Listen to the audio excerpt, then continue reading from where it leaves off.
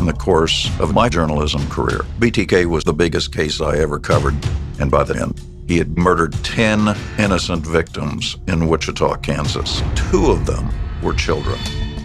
By 2004, the BTK killings had been unsolved for 30 years. We followed every kind of lead, and it just didn't go anywhere. It was becoming frustrating. The last time BTK corresponded with the media was 1979. We as a community thought he's dead. No one would ever dream that he was still living and breathing in Wichita, Kansas. And then, in January 2004, the Wichita Eagle newspaper ran this little anniversary story of his first murders, where he killed 4 members of a single family. And then something shocking happened. This morning, Wichita, Kansas is waking up to a nightmare it thought was over.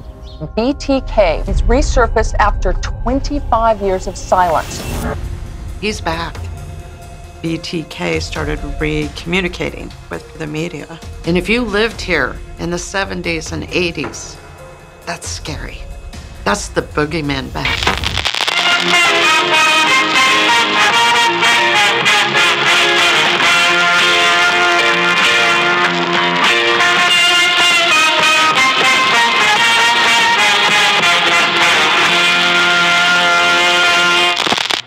Jacob to America is presented by the good people at the Podbelly Network.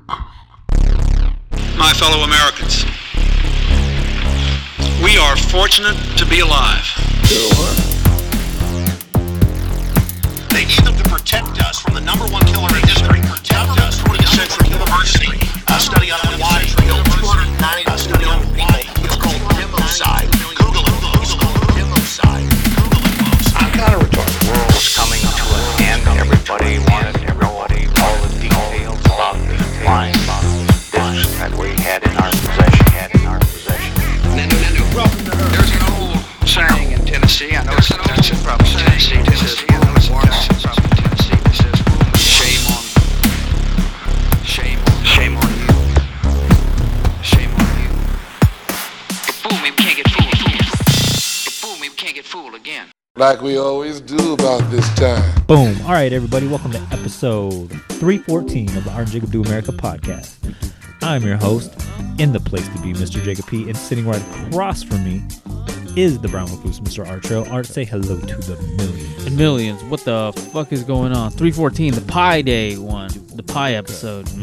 Guys, go to cavemancoffee.com. Check out their entire inventory. They got the coffee beans. They got the hibiscus tea. They got the cacao butter. They got everything your heart desires. Sweatpants, hats. Use promo code America at checkout to receive 15% off. Take a picture of yourself wearing the hats, drinking the coffee, the nitro cold brews, the hibiscus tea. Tag us, tag them. They appreciate it. We appreciate it. Again, use promo code America at checkout to receive that 15% off. Yes. And speaking of sponsors, guys, I need everyone to head on over to sucreapparel.com, where the great and powerful Nicole Smith-Bosch has put together an illustrious array of merchandise for your consumption pleasures. So head on over there, find everything that you want, love, and desire, and maybe pick up something for somebody that you want, love, or desire.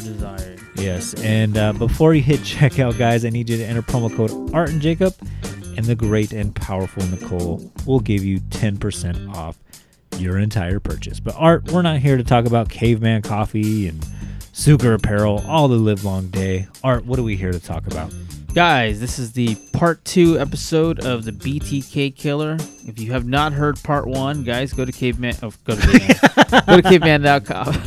Go to cavemancoffee.com and tell them you guys need to do some BTK merch on this bitch. No, but go check out. Go to like Podbelly or wherever you stream it from, iTunes, Apple Music, or just go one episode back from however you're listening to this one. Yeah, Spotify.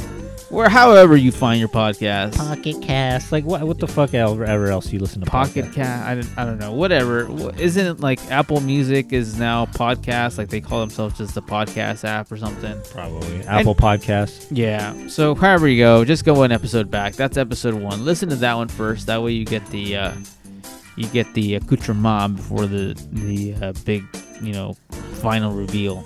Yeah. But, yeah, this is part 2. Dennis Rader. We talked about him a little bit last week. We got to know him. We got to know his origins.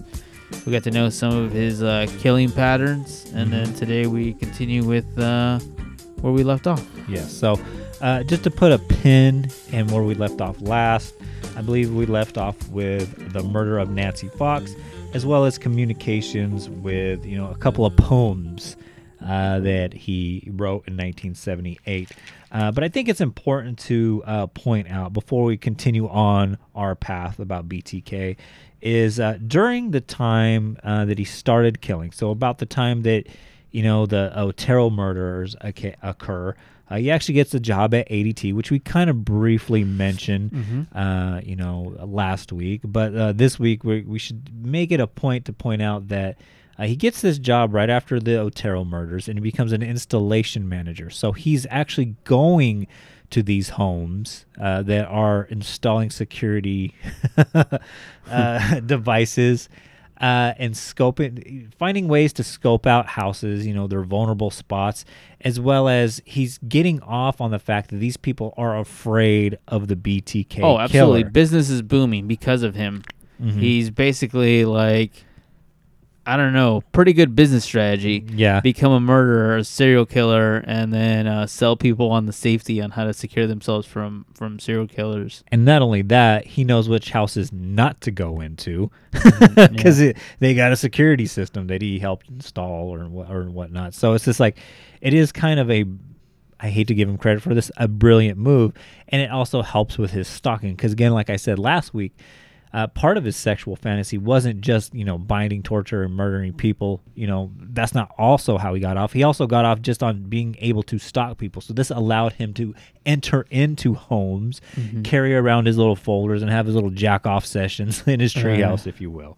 It's also important to note, too, at this same time, he was attending Wichita State University, getting a degree in criminal justice. So he's actually getting educated on the criminal justice system. Also, too, on a personal note, in 1975, his son is born, and at the end of 1978, his daughter is born. So about the time that we left off last week, he's got a 3-year-old and a newborn baby on the way. So he's got a whole bunch of stuff going on in his life. Very stressful. You're graduating college in 1979. He's got a very demanding job, as well as he's raising 2 young children, which I know from experience can be a lot. So this part of the episode, people usually, when I listen to podcasts, this is where they describe his hiatus period. Yeah. But it wasn't so much a hiatus as it was just kind of a slump because in April of 1979, he actually attempts to bind, torture, and kill a Miss Anna Williams, age 63. He actually breaks into the home, cuts the cord, waits in the kitchen, eats a bowl of cereal, because it's a bad serial killer joke, if you will, and whatnot. That's his whole thing, is like bad puns. He's a bad pun guy. Yeah, and if you take a look at a picture of him, he does not look like a funny guy. There's a funny picture of him where he's in court, and the cop behind him looks just like him, which tells you like how fucking like bland. Like he just like stereotypical male pattern baldness, has glasses, the mustache. Like he just looks kind of like like the fucking like Jehovah Witness looking motherfucker. Like he just looks like that kind of guy. Like if that dude showed up giving you like, what are those Jehovah Witness pamphlets called? Like Watchtower. Yeah. Like he looks like the kind of guy that shows up with like Watchtower magazines on like while you're trying to watch the fucking like football game. It's like, fuck, dude, it's fucking Sunday Night Football. Why are you knocking on my door? Yeah. So anyways, he breaks into Anna Williams' home, waits for a few hours, gets frustrated, and leaves because he knows her schedule and she's not abiding by the rules. And luckily for Anna Williams, who I guess was just recently widowed, she was trying to get herself out in the world. I believe she was with her daughter. I think they went to a bowling alley or something. I guess there's not that much to do in Wichita because bowling alleys are a theme here. But goes to a bowling alley. Bowling underrated, though. Just want to say. Just want to put it out there. Bowling's pretty underrated. Yeah, I need to do that. I've only done that one time in You only bowled once in your life, dude? Just fucking go do it, dude. Let go? Just let go, dude. Get Archie involved in that. Like they have like those little assist ones for kids. Oh, really? Like, they rolls the ball down for them, whatever, because they don't have the strength to swing it. But like, It's pretty fucking underrated, dude. I actually have a glow in the dark ball that I like. You know, like I show up, I'm ready to roll, dude. Yeah. Yeah. You got your like custom made fucking hand. Don't have glove. a glove. I've never gone that intense with it, but I thought about joining a bowling league once. But anyway, damn. Thought about it. I'm not that good though. I might be the weakest link. So anyways, she escapes because she was bowling. She was having fun doing the assisted bowling with her daughter or whatnot. Yeah. Gets home late. And then BTK, he sends out 2 identical letters, one to Anna and one to his friends over at Cake TV. Basically, it's a poem titled, "Oh, Anna, why didn't you appear?" And this is also, too, where people start to notice where we mentioned Zodiac last week, where he starts to enter in like little clues and whatnot, right? And he starts the letter off with the word tis, which is like T''is or twas or whatnot, right? To be all like, weird and stuff. But instead of having it be an apostrophe, that it's T1. So when researchers looked at it, it's usually T1, T2. That's usually to annotate like the beginning of research. So it was an indication that he was at the beginning stages of his stalking and trolling of a Miss Anna Williams. But anyways, it's also about this time that the police release the phone call that he made in regards to Nancy Fox, letting him know, where the body could be found. And they end up getting 110 tips. Yeah. And from this point up until 1985, we don't hear from BTK again after. So, one of the things that he does do that's kind of creepy is, doesn't he take like a scarf or something from her and then mail it back to her, and like he says something like, you should be happy you weren't home or something like that. Correct. It's like, man, that is pretty fucking scumbag. Like, yeah. And then also too, on that, oh shit, I just lost what to talk about on that. But anyways, yeah. Oh, on that, yeah. No, she gets freaked out. Anna Williams, as rightfully so. Yeah. Oh, I'd get freaked out if somebody like fucking stole my chonies and like mailed them back to me. And she leaves. She leaves out of state. She books it. She gets the fuck out of Wichita. Yeah, I don't blame her, dude. Yeah. So in 1984, again, BTK is silent as could be, but the local police in Wichita actually gets a grant from the federal government, and they're able to hire on 6 full-time officers to fully just investigate. That's your whole job, is just to investigate this one case. We'll send you off to the FBI, train you on how to do proper investigations, not some small town investigations. So you're getting the creme de la creme of training as far as criminal justice and police work. Yeah. And they actually give themselves, their crew, a team name, which is the Ghostbusters. But then the one that I thought funny, too, is their secondary name was the Hot Dog Squad. I did not see that, but I did see the Ghostbusters, which is like, they're fucking like nerds, like trying to be cool. Like that. I'll be Egon. Yeah. Speaking of like bowling things, that's such a like bowling team name. It's like, we're the Ghostbusters, because they think it sounds cool, but really like everyone's laughing behind your back. Yeah. Exactly that. Like dead on. Could not be. And the funny thing about this is like, to think back at this, like there was already, that show Mindhunter, like there was already that happening. There were criminal profilings happening. They were, Manson had already been caught at this point. Like just massive serial killers were already starting to get caught. Son of Sam had already been caught at this point. Like just the criminal profiling game was getting better and better and better, but somehow BTK kept eluding these guys. And a lot of it was because there was a lot of BTK was, I don't know if he was just so egocentric that like his clues were just so dumb. Like I don't know. Maybe you could say the same thing about Zodiac, but like some of those clues, like putting the little 1 on there, it's just like, come on, dude. Like, like nerd. Yeah, it was like pretty like lame nerd like clues that he kept putting out there. Like not that interesting. But it did throw them off. It did, yeah. Yeah. So the investigation for this part lasted 3 years, and during their investigation, they did DNA analysis, computer database analysis, as well as psychological profiles. In 1983, they were able to collect 200 blood samples, and that DNA, they were able to look at these individuals and all the suspects and compare it to the DNA that they had from the Otero murder when he, jacked off on, I believe it was Josephine's legs and whatnot, right?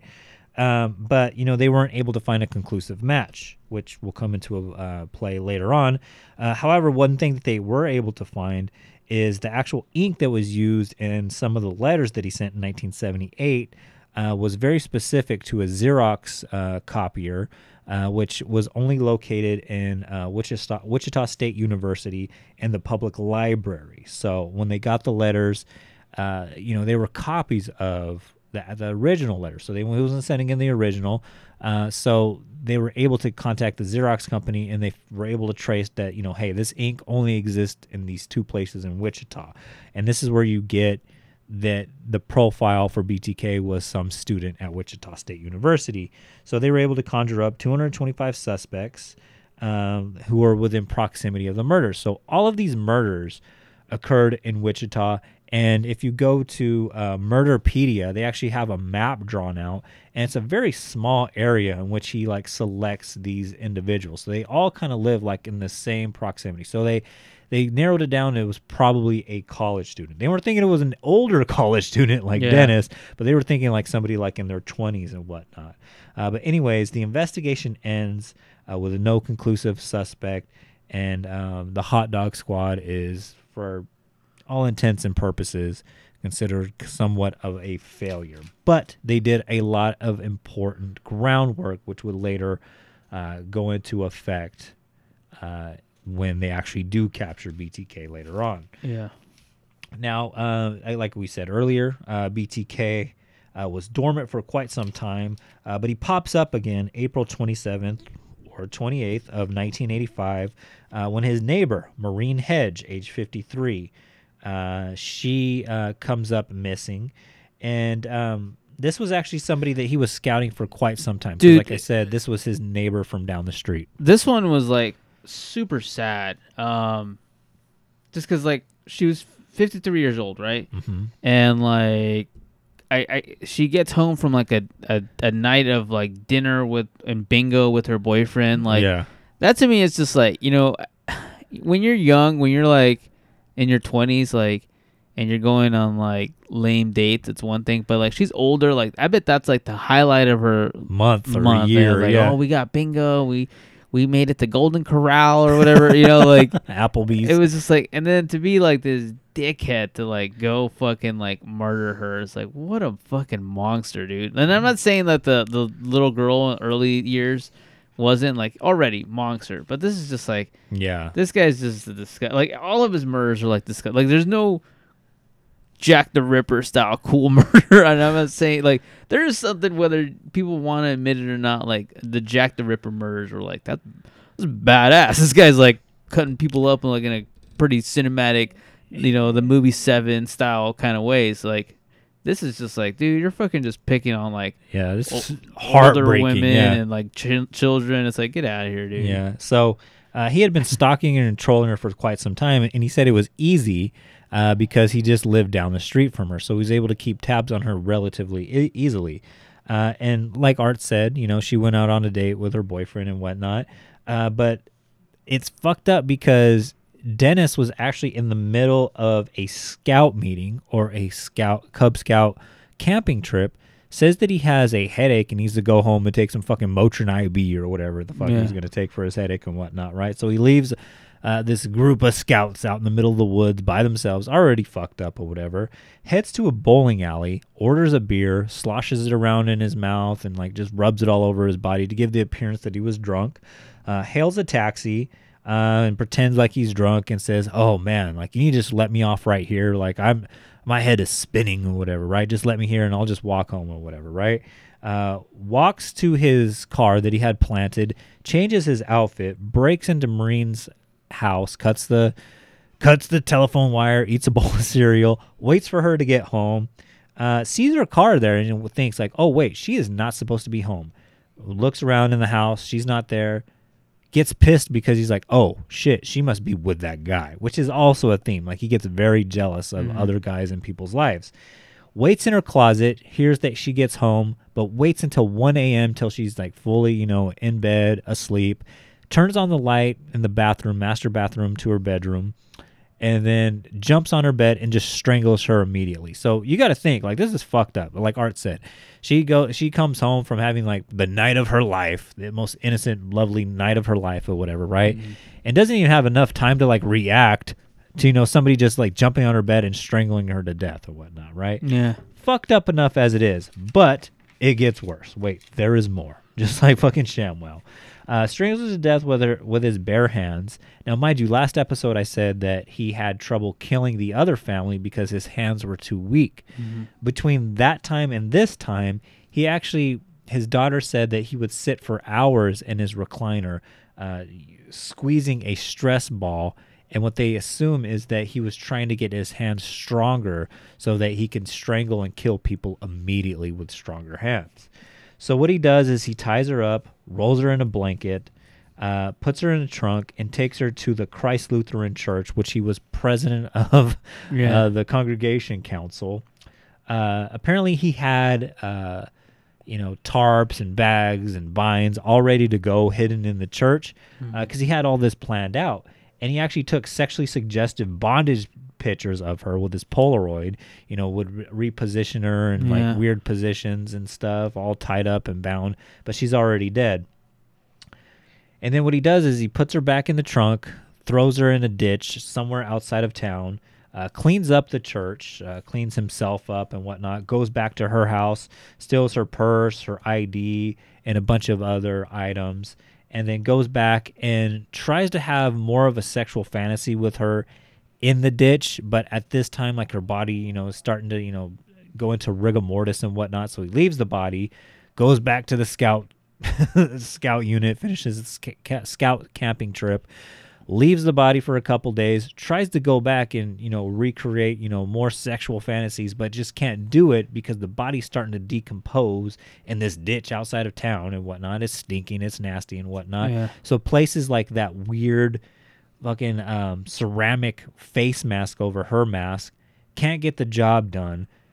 So he puts it on himself and starts taking pictures of himself tied up in the ditch just to fulfill a sexual fantasy. Man, and then this is one of those things. I think he would go back and do that. I think he wasn't he on another Boy Scout trip the second time he went out there? And I think the Boy Scouts were not that far away from where that ditch was. And he talks about it later on where he's like, I'm tied up right here. I got a ditch of like a dying woman, and I'm wearing a mask and like dressed like a woman, like half naked in the woods. He's like, the likelihood of like a Boy Scout walking by and catch me was pretty high. Yeah. But that was also part of his thrill. Like, like potentially getting caught by a Boy Scout type of thing. Mm-hmm. So, yeah, and he would do that all the time. And his neighbor said that around this same time as well, he actually had this tree house where they would see him up there for hours, going through pictures, doing things like probably jacking off. Yeah. Which I thought was weird because you assume that he made this tree house for his son, but he was using it for his own sexual gratification. That's the thing to me where it's like, okay, the wife.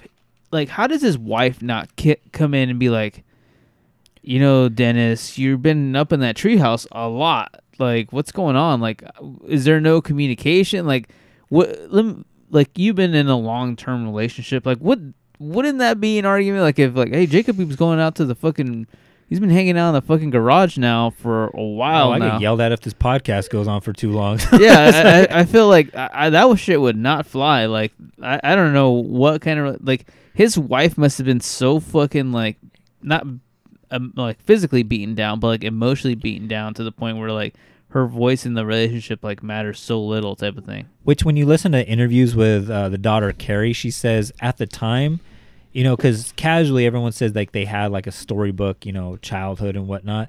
But looking back on it, like he was so rigid and so, a stickler for the rules.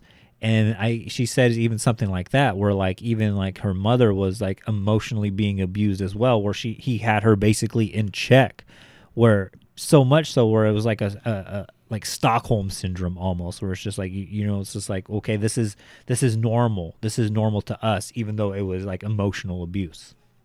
Yeah, no, I definitely believe that. I think every time every relationship, people's like, they were the storybook relationship. Like, everybody from the outside looks great. You know, it's the Instagram lifestyle. They show up to church together. They're holding hands. They're in love or whatever. It's all that shitty thing that happens, like all the arguments during dinner time that nobody sees. That's like, yeah, there ain't no fucking perfect. Like, no. Like, yeah, even the best relationships have like their wrinkles. So I can only imagine like when one partner is a fucking serial killer that's like jerking off inside a tree the whole time. It's like, yeah, probably more than meets the eye there. Yeah. So fast forward a little bit to September 16th, 1986, Mexican Independence Day, if you will. I believe last week he did something like on St. Patrick's Day. So he had like he was a stickler for weird holidays, if you will. Not weird. Not to say Mexican Independence Day is weird. But anyways, his choice of dates is alarming. But anyways, September 16th, 1986, he's actually at work. He is with ADT at this time. He's cruising around, and he's revisiting one of his projects, Miss Vicky Werley. And he decides, as a ruse, he would show up to her house dressed up as a telephone repairman. And he actually does all of this on his lunch hour. So all of this happens and occurs within less than 1 hour. Because you got to assume, like, he has to clock out for lunch, go around and drive to her house and whatnot, and then come back. Changes into his hit clothes, walks around the house, walks around the neighborhood to give the appearance that, you know, he's going around the neighborhood fixing the telephone lines and whatnot. And actually hears her playing the piano and decides to call this one his Project Piano. So he knocks on her door and he says he's in the neighborhood fixing the phone lines and asks her if he can come into the house and fix her phone line as well. So he goes into the house, plays around like he's actually fixing the phone line. He actually pulls out tools from his hit kit, which was a bowling bag. And all of a sudden, turns on her and tells her, draws a pistol on her and says, "I need you to go to the bedroom." Repeats that line from last week, saying that, he has a sexual fetish. Sexual problem. Tells her everything like, "Hey, I'm just going to tie you up, do what I need to do, and I'll be on my way. So anyways, he ties her up. And mind you, she has a 2-year-old son in the background. There's a dog barking also in the background as well. So he says that this kind of becomes another clusterfuck. As he ties her up, he goes around the house, trying to find mementos and whatnot. She breaks free. They start to fight. She scratches him, gets all sorts of skin under her fingernails, which comes into play later on. And he has to basically beat her up and then ties her up with a nylon sock and, chokes her out with that.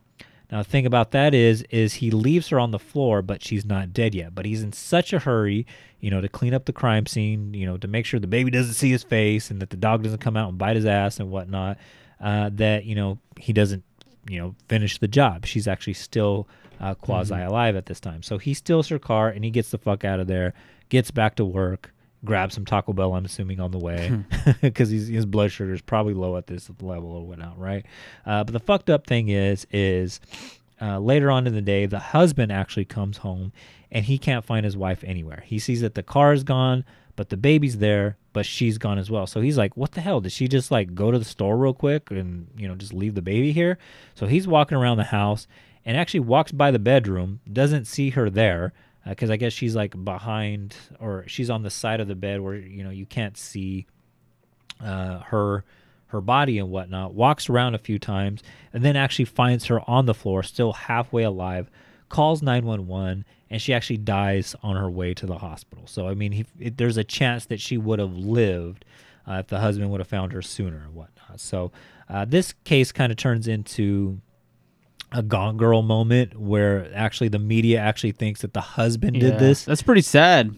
That was suspect number one was the husband. It's like, you just lost your wife and now you're the number one suspect. Correct. And I was listening to a podcast where when BTK actually gets caught, the sister for the husband is actually relieved because finally after 18 years, her brother is actually vindicated, because even though there wasn't enough evidence to convict the husband, it's still like there was a sour note that hung over his name for years because everyone in Wichita thought that he killed her. Yeah, yeah. Pretty sad. Like, all of his crimes are, like, fucking sad, dude. Like, yeah. I don't know if this is the next crime that you have on there, but this is the January 19th, 1991.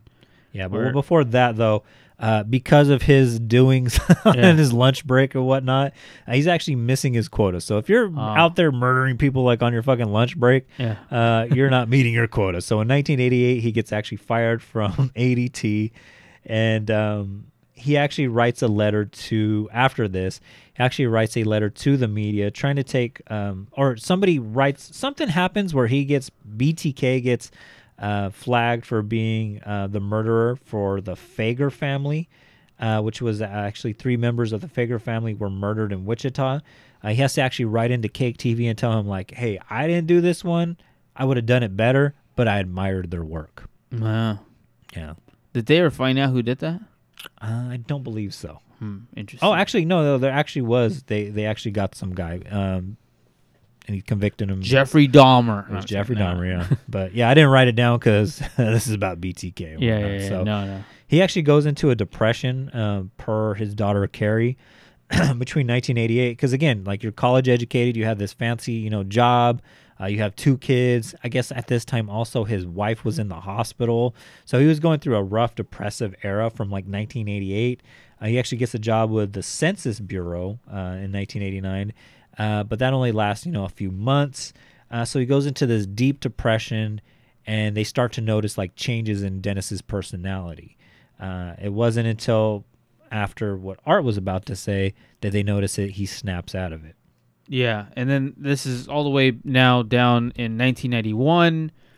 He finds another one, like just a retired woman, Dolores Davis. He basically, this one feels a little bit sloppy because the way he gets into this one, he basically just throws a brick through her door. Yeah. And it's just like, fuck it, we're doing this. Yeah. Basically just breaks in there, strangles her to death, does the whole bondage thing again with her, and it seems very sloppy. Like, this seems like Jordan on the Wizards. Like, it's just like, here we go. Like, he's just kind of going through the motions of being his usual violent self. But I don't know. It fits his profile, but at the same time, it's kind of different than all the other ones because it's sloppy. Like, he's never just thrown a brick through a glass door like that. It's before. A little bit more calculated. It seems a little bit more desperate. Like, yeah, it does seem desperate. Like, he doesn't show up like dressed up like a postman or a milk delivery man or whatever. Like, he's just, fuck it, we're just throwing a brick through this one. Yeah, and the fucked up thing is that he drops her body off again. This is like when he starts to take the bodies out now or whatnot. Drops her off under a bridge. Can't find his gun, so he has to drive all the way back to her house. Actually finds the gun, which if the police would have got there, before he did, they would have literally found the smoking gun. But finds the gun, cleans up, takes some mementos and whatnot, and then just goes about his day. And after this murder, this is when Carrie said, like, everything started to change for him. He starts to come out of his depression, and then in May of 1991. He actually gets the next job where he would, that we mentioned last week, where he becomes a compliance officer for the city of Wichita, which totally changes life around. And this is where he goes on an even longer hiatus. So from 1991 up until 2004, you don't hear anything about BTK. So much so that the media starts to think that, like, hey, he either died, got arrested for something else, or he moved on to another city, state, or country. Yeah, and then, he had been around long enough at this point where, he might have just aged out of it. Like, people were thinking, like, he died. Yeah, like Jacob said, must have been arrested, must have moved. But, which happens with serial killers. Like, we never saw the end of Zodiac. We never, this was about to turn into another Zodiac. And his kids are getting older. But we mentioned a little bit last episode where we talked about him being a compliance officer. I think that even when he was a compliance officer, a little bit of that, like, egocentric, like, being, like, ultra, controlling, that was still coming through as a compliance officer, which maybe was enough to satisfy his, like, urges, right? Like, choking. He, like, chokes a dog at one point or something like that. Like, and like he releases a dog and like shoots a dog because like by law he could do that. Or, like that's still very serial killer traits. Like, yeah. And last podcast on the left, they made a good point to point out that like during this time period, yeah, human wise, he might have the Dolores Davis, that might have been his last like human murder. But the daughter said like after he was arrested, they found a whole shed full of fucking dog leashes and collars that she knew didn't belong to their one little like scruffy puppy and whatnot. I believe it. So it's possible that this all just turned back into animal mutilation. I believe it. I did not know that. I actually didn't listen to the second last podcast on the left episode, really? but yeah, no, definitely fits that profile. There's this long gap between basically 1991 to 2004.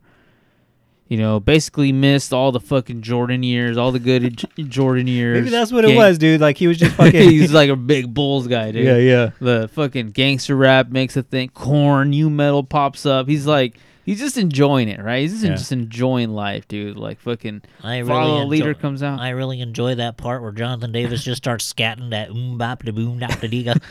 Yeah, like it's just like all this stuff is going on. He was grieving through Kurt Cobain's death. The Monica Lewinsky scandal is happening. Like, OJ, he was mad about the OJ Simpson verdict. He's like, man, black man can't catch a break. He's just like, like all these things were just happening to him where it's just like, all right, fast forward. Last episode, I mentioned that I think something happened in this where I think it's more than just the Wichita Eagle run, because the Wichita Eagle does run an article in there. But I believe in 2002, the movie Red Dragon comes out. The movie Red Dragon is heavily, well, obviously it's based on the book Red Dragon, but the book Red Dragon, the movie, is heavily based on the BTK murders. It's about a guy breaking into homes, taking out whole families. It like basically, I don't want to say like glorifies, but it makes BTK sound like this like big monster of a man, which in the book it's this big monster of a man who's breaking into homes and like fulfills his sexual urges and all this stuff. And like I could see how he must have seen that movie, must have read the book. That comes out in 2002 when the Wichita Eagle runs their article about BTK, the 30-year anniversary piece. Yeah. This of the Otero murders, yeah. Yeah, this to me, it has to be a snowball of like, oh, this is fucking, not to keep bringing up Michael Jordan, but this is Michael Jordan coming out of retirement with his I'm back letter. Yeah. This is him faxing it over to the Bulls saying I'm back. like, he honestly could have gone 100% away with this shit. 100%. But his ego got in the way. Yeah. And then also, too, like I was listening to another podcast this morning, and they were talking about how like there was some book by Court TV that was coming out, and he read it, and he was so dissatisfied on how they covered the murders. Kind of like, like when Ross gets pissed off at us for covering emo music or whatever. Like, you guys aren't even fans of it. You shouldn't even be covering it. It was like one of those instances, or like the Circleville letters where that one guy left a YouTube comment saying, you guys don't know Dip. He got so mad that it wasn't covered properly or they were missing some kind of details that he actually starts to write letters. I guess it was 11 communications to the media, mostly Cake TV, but also the Wichita Police Department, and I believe it was KSAS, Fox affiliate in Wichita as well. But this next part of the story is more interesting than the actual other stuff that we just talked about. Yeah, no, absolutely. Hold on, let me go down to my notes. Are you referring to the March 2004 BTK announces his return? Yeah, so basically what Art's talking about here is in, again, March 17th, 2004, again, 30 years to the date of one of the other murders. He actually sends a letter with a photocopy of Vicky Wegerle's driver's license, as well as 3 pictures of her death, of her all tied up and whatnot. Yeah. And they knew this was BTK because the police did not have crime scene photos because the ambulance took her body to prevent that. It was also signed by a Bill Thomas Kilman. So when you put that monogram together, that says BTK. So a dumb little fucking joke again. He's the king of puns, dude. Yeah. So again, I'm gonna shotgun through some of these letters because they get a little bit tedious. He sends another one on Cinco de Mayo. This again, he has a penchant. He loves holidays. Yeah, dude. Mexican and Irish ones, or whatever, right? On May 5th, 2004, he sends a letter to Cake TV, and it's like some kind of word puzzle as well as an outline of his own fake biography called the BTK story. And there's like all sorts of missing chapters and whatnot. Again, on June 9th, 2004, he sends a letter to police detailing, the details of the Otero murders that were not previously revealed at that time. He also, this was found taped to a stop sign, and this is where he starts to play like almost like a scavenger hunt with the citizens of Wichita. It was taped to the back of a stop sign, and there was a sketch of somebody bound and tortured, and I don't want to give him too much credit, but a lot of his sketches are very detailed and they're actually pretty good. So again, go to Murderpedia if you want to see these sketches and whatnot. But it's actually titled "My Sexual Thrill Is My Bill." And then fast forward to July 17th of 2004. There was a package in the return slot at the Wichita Public Library with what they call bizarre material. Now, in that material, he actually has a false confession of killing a 19-year-old Jake Allen, which turns out to be false because it was ruled a suicide. But this is where you start to get like weird things too, like where he starts to send Barbies that mimics, previous murders where they're bound and tortured and tied up with plastic bags over their head. He starts to hide cereal boxes all over town with little prizes in them, which I thought was, again, like that cereal bowl that he would leave in there, kind of hinting that like he's a serial killer. Bad jokes, bad puns, and whatnot, right? October 22nd, 2004, a manila envelope is dropped off at the into a UPS box, and on the 30th anniversary of the first BTK communication, and it's actually these trading cards that he drew up with bondage of children and a poem threatening Lieutenant Lardwin. I'm not making up that name. That's a real name. And then in December 2004, a package was found in a park containing, again, weird stuff like, Barbies bound and tortured and whatnot. That kind of becomes his calling card for a while, the whole Barbies and cereal boxes and that sort of thing. And one was really disturbing, like the one where the Barbie was tied up to a pipe to mimic the Josephine Otero, which I thought like that was super fucked up. Like there was like, why would again, a child, like like that's. I'm sure I'm sure that wasn't his first time doing that though. Like I'm sure when he was up in that treehouse jerking off, he was kind of recreating stuff like that. Yeah, stealing his daughter's Barbies and doing that shit. Yeah. In that package, it was Nancy Fox's driver's license as well as more edited chapters of his biography. And one of the news station anchors notices that chapters 12 and 8 were missing, and he surmises that it was because 12 and 8, that was a date of one of the murders. I don't know. Again, this is him trying to be like Zodiac and putting messages in his letters. Again, head to Murderpedia if you want to look at all these letters. January 2005. This is the one that gets him into trouble. He actually dumps a cereal box in a truck of an employee at the Home Depot. Now, this employee actually throws this cereal box away, and the media, as well as the public, they don't even know about this box and this clue until Rader sends a postcard to Cake TV asking about this communication. So the police do this thorough scan of all employees, saying like, "Hey, did you find anything suspicious, like in your cars or in your trash or anything like that?" And this was actually 2 weeks later. So by the grace of God, the employee who had the truck that Dennis Rader put that cereal box in, he actually put it in his trash can, but forgot to take out his trash the week before. Sounds like a slob, dude. Yeah. Well, he works at the Home Depot. Yeah, it's like fucking just Ben, when's the last time you took your trash out? My buddy Ben. Yeah, every 3 weeks I Yeah. take it out. There's no need to do it every week. But anyways, they dig through the trash, and the police actually find this Special K box where the Special K was altered to show his signature BTK plus bomb. But within that box, he also has a letter in there asking, can floppy disks be traced? To which and I thought this was a weird way to communicate, but I guess it's not a weird way to communicate because that's how they communicate in Red Dragon. Oh, they through communicate. newspaper? Yeah, they communicate through personal ads. That is directly out of Red Dragon, and Wow. that's one of those things that as soon as I saw that, I was like, that is he. There's no way he wasn't like that's how Red Dragon does it. Yeah, no way he's just like perfect. Like wow, I did not know that. Yeah. So they ask and they respond saying like, no, there's no way we can trace a floppy disk and whatnot. And so they go on, again to further investigate this to see who dropped that into the truck.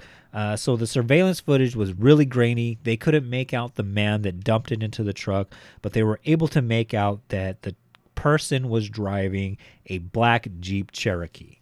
And from that, they started to build a profile of who BTK was.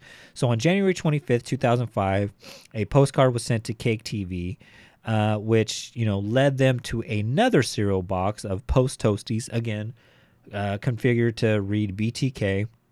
It was filled with jewelry and trinkets and driver's license and more biographical details for his upcoming biography that BTK was writing called the BTK Files. February 3rd, 2005, he sent a letter thanking Cake TV for their prompt responses. But then February 16th, 2005, he makes good on his request and sends Fox affiliate KSAS TV a floppy disk, which immediately gets turned over to the police, and as well as he sends like a gold necklace and a copy of a book called The Rules of Prey, which is a book about a serial killer. But the police, they take the floppy disk and it has this big long letter on it and whatnot. But they start to analyze again from the hot dog squad. They're training from their hot dog squad days. They start to analyze it and find actual metadata on the disk and show a deleted Microsoft Word doc that still had some of the information of where this disk came from. Now, they were able to find that the disk actually was last edited at a computer named Christ Lutheran Church and was last modified by a user named Dennis. Now, a quick Google search of Christ Lutheran Church in Wichita, Kansas showed that a Dennis Rader was actually president of the congregation council. It was on the main webpage. Yeah. Like, it only took them a couple of minutes to put that together. Yeah. And so with that said, what they did is they were able to pull up his address, and they drove by Dennis's house, and they found the black Jeep Cherokee. Now, you would think with all of this said, they're like, they got their guy, right? But they know, they're like, hey, this is some serious shit. This isn't him just selling weed on the corner and we can just bust him with this information or whatever, right? So they need like an actual smoking gun or some kind of DNA that will pinpoint him as the fucking killer. So February 25th, police, and I thought this was disgusting but genius at the same time. February 25th, 2005, police actually get a search warrant for Dennis Rader's daughter's pap smear from the Kansas State University Medical Facility, tested the DNA match. They must have fucking had This is where the Ghostbusters, that was the big thing that they contributed to, was like getting that DNA, but... Yeah. And they must have had all hands on deck like this was the COVID-19 vaccine and shit. Because 3 days later, they were able to find a familial match from under Vicky Wegerly's fingernails. Remember, she scratched him and, had all sorts of skin under her fingernails, and were able to arrest him based upon a familial match to, his daughter, Carrie Rader. And they were actually able to arrest him coming home from his lunch break, right? So what a coincidence on that. And when they placed the handcuffs on Dennis Rader, they asked him, do you have any idea why we're arresting you? And he has this famous quote saying, oh, I have a suspicion why. Yeah, pretty creepy guy. Yeah. Yeah. You know, it's up there with I think the Son of Sam guy when he got arrested. He just said, "What took you guys so long?" Wow, I and didn't it's know like that. even more like badass, where it's like, "Damn, dude!" Like it's up there. It's up there with one of those guys. Yeah. So he's actually charged with 10 counts of first-degree murder. Actually, it was 9 counts. I have to correct, the Wikipedia on that. It was actually 9 counts. It didn't actually go to 10 counts until they actually interview the daughter. The FBI interviews the daughter, and the daughter remembers like, oh, I think he might have murdered our neighbor, Maureen, because she came up missing and she was strangled. And when I'm doing the timeline in my head, he was gone from our house. So you guys probably want to look into that as well. So later, within a couple days, they were able to pinpoint like, oh, okay, this was also BTK. May 3rd, so May 3rd, he enters a not guilty plea. But then after a while, he actually changes his plea to guilty. And this is where when you look up YouTube clips of Dennis Rader, he tells in detail all 10 murders. And this is where I'm getting most of my information from, is from his court confession, where, I mean, you can look it up on Murderpedia or YouTube, but he describes like kind of like in cold, callous detail exactly how he went into these people's houses, what he did to their body, and what he did afterward, how it made him feel. And it's so hollow and so cold and just so matter of fact. It's almost like somebody reading from an algebra book, if you will. No, yeah, absolutely. He basically becomes an open book at this point, not denying anything. He's just, here's how it happened. Here's every crime. Here's, why this happened. Like, you're right. He doesn't hold back. And then even in the the video, like the courtroom video stuff, like he's just very like nonchalant, like it's fine, like whatever. Yeah, like he even like sighs at one point, like it's just like, oh, I have to explain this to you guys, kind of thing. Like even when he was talking about, one of the ladies' brother, like, oh, if I would have had my murder kit, like he wouldn't have gone away. The guy that got like shot in his face and whatnot. Yeah. Like just like little things like that where it's super creepy. Yeah. No, absolutely. I think episode 1 we established this guy's a fucking monster, but yeah, he just kind of proves that, like his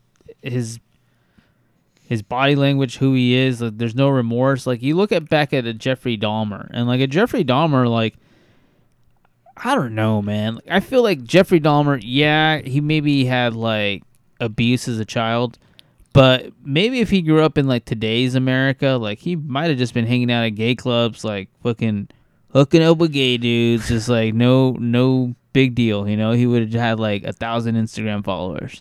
Like this guy, this is just like there's no way around it. He would have been a serial killer regardless. No matter what, yeah. Like he's just killer, like, and he was obsessed with serial killers. Like, they found again, like that book that he sent, the TV station. Yeah, it was a book about a serial killer. So he was obsessed with, Ted from the West Coast, the Jack the Rippers and whatnot. So like, and he properly educated himself on criminology. Actually gave himself, found jobs that helped suffice. He wasn't working in a chocolate factory like fucking Jeffrey Dahmer. Like he actually had like jobs that would aid in his addiction. Eventually, he was sentenced to 10 consecutive life sentences, and the only reason why he didn't get the death penalty is because Kansas reinstated the death penalty in 1994, and none of his murders that they were able to convict him of happened after 1994. So he gets 10 consecutive life sentences with a minimum of 175 years.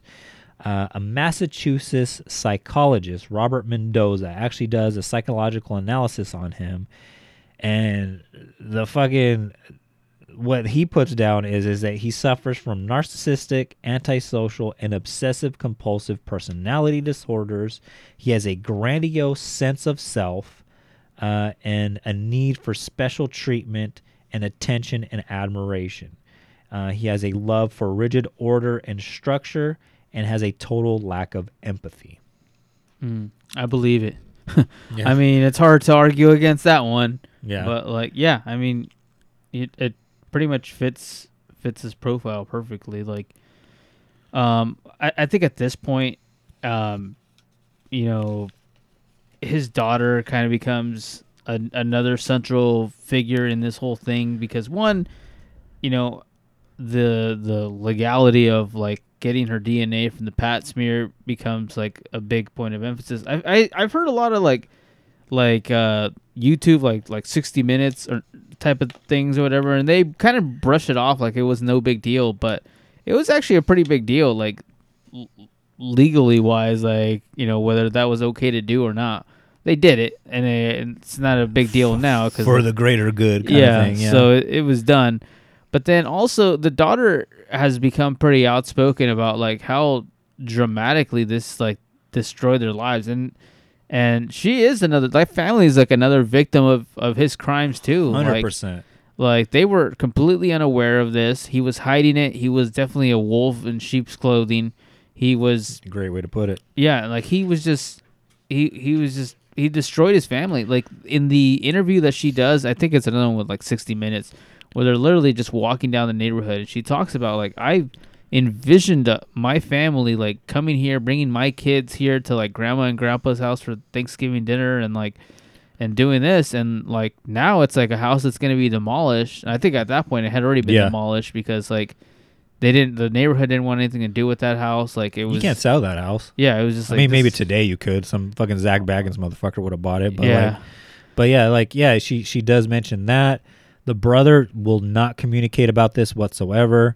The wife, she gets immediate emergency divorce and access to all of the assets. Usually in a divorce, you got to split all the assets or whatever. But she gets total access to that, as she rightfully should. But then it fucks her life up as well. She did a podcast with some Fox News anchor, and she was saying like how she was suicidal for many years, and I can only imagine the emotional toll that took on her. Yeah. And she said that finally, when she was able to finish the grieving process, because they related it to losing a family member through death. That's what the mother said. She said that this person is still here. And I guess she has a really strong faith too, because she goes, I had to forgive him for that because he did give me a good childhood, but at the same time, like, he is this monster.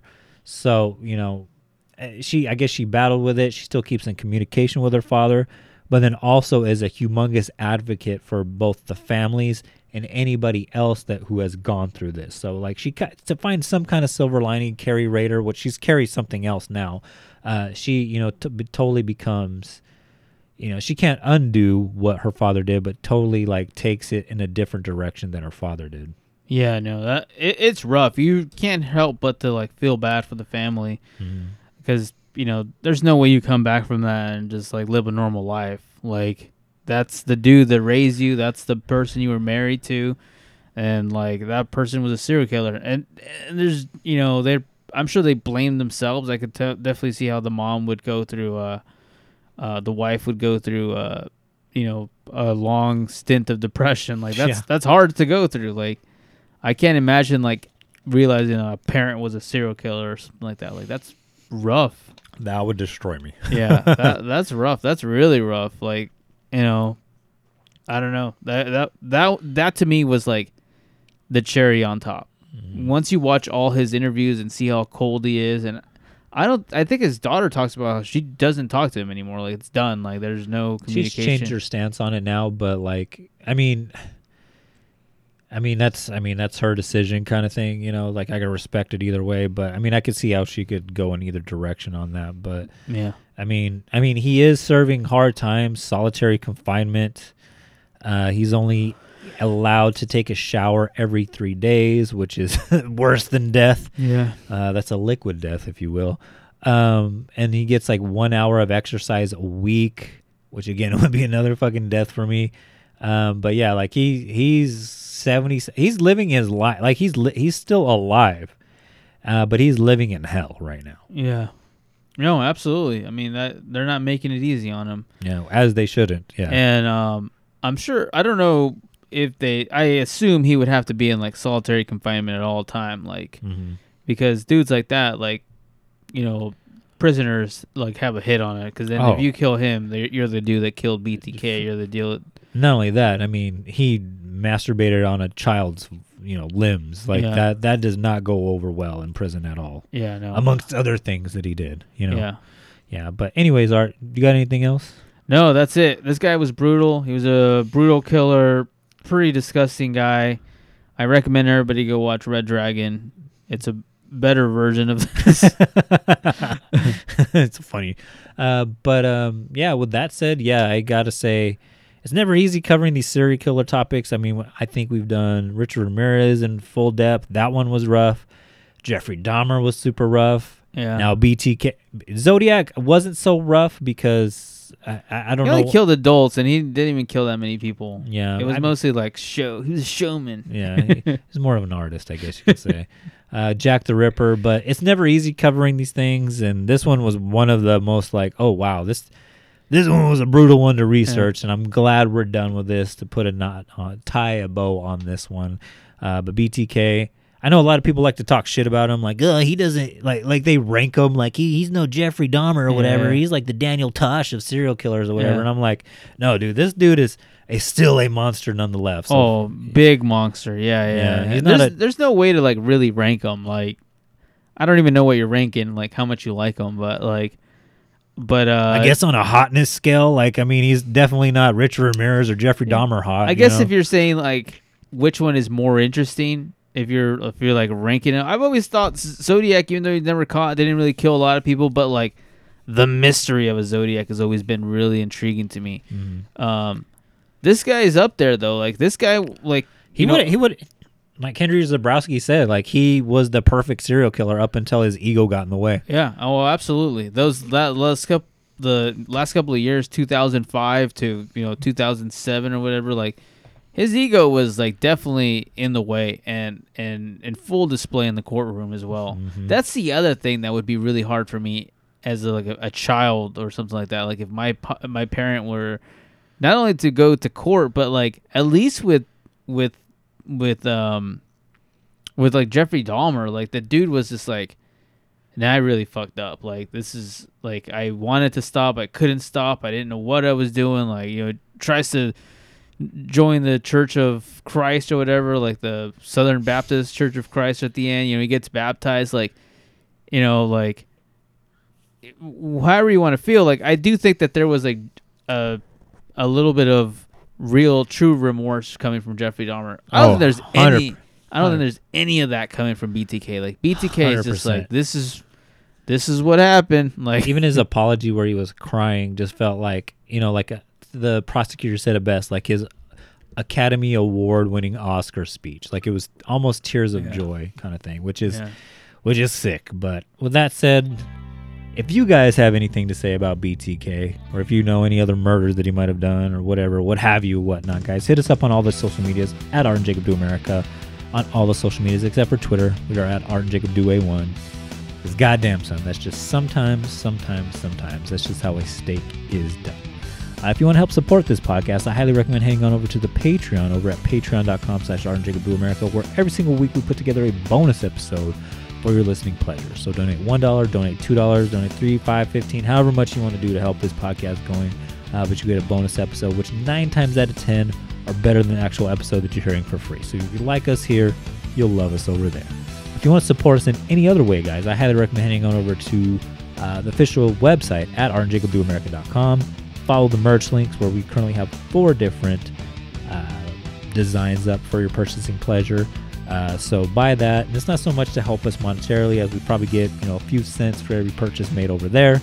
But it goes a long way in helping advertise this podcast. So if you're in Wichita and you're doing the BTK tour, or doing anything out in this world or what have you, people will see the Art and Jacob Do America podcast t-shirt, download these episodes, and make our podcast grow, which helps us tremendously. I know people say like, write, a review and, give us a 5-star rating or whatnot. Review. Yeah, I mean, I don't know how that helps, but I do know like just being out in the wild with merchandise, promoting the podcast, that does help us. So do all those things too, I guess, whatever helps us, I guess. But if you want to hear other great podcasts to do a better job of promoting, guys, I highly recommend heading on over to podbelly.com. Check out our boys over at the world famous Sofa King podcast, as well as Hillbilly Horror Stories and Robots for Hire. But with that said, guys, I am definitely done with this topic. Yeah. BTK, you're fired. But with that said, Art, goodbye. Good night. Good night. Good night.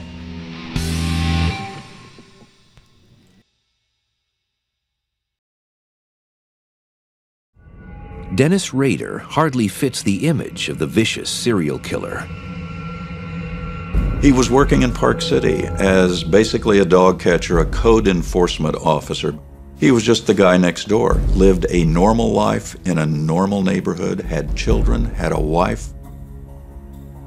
And that was the most difficult part of all for everybody to accept, that he was a normal guy doing monstrous things. The task force is ready to take Rader down.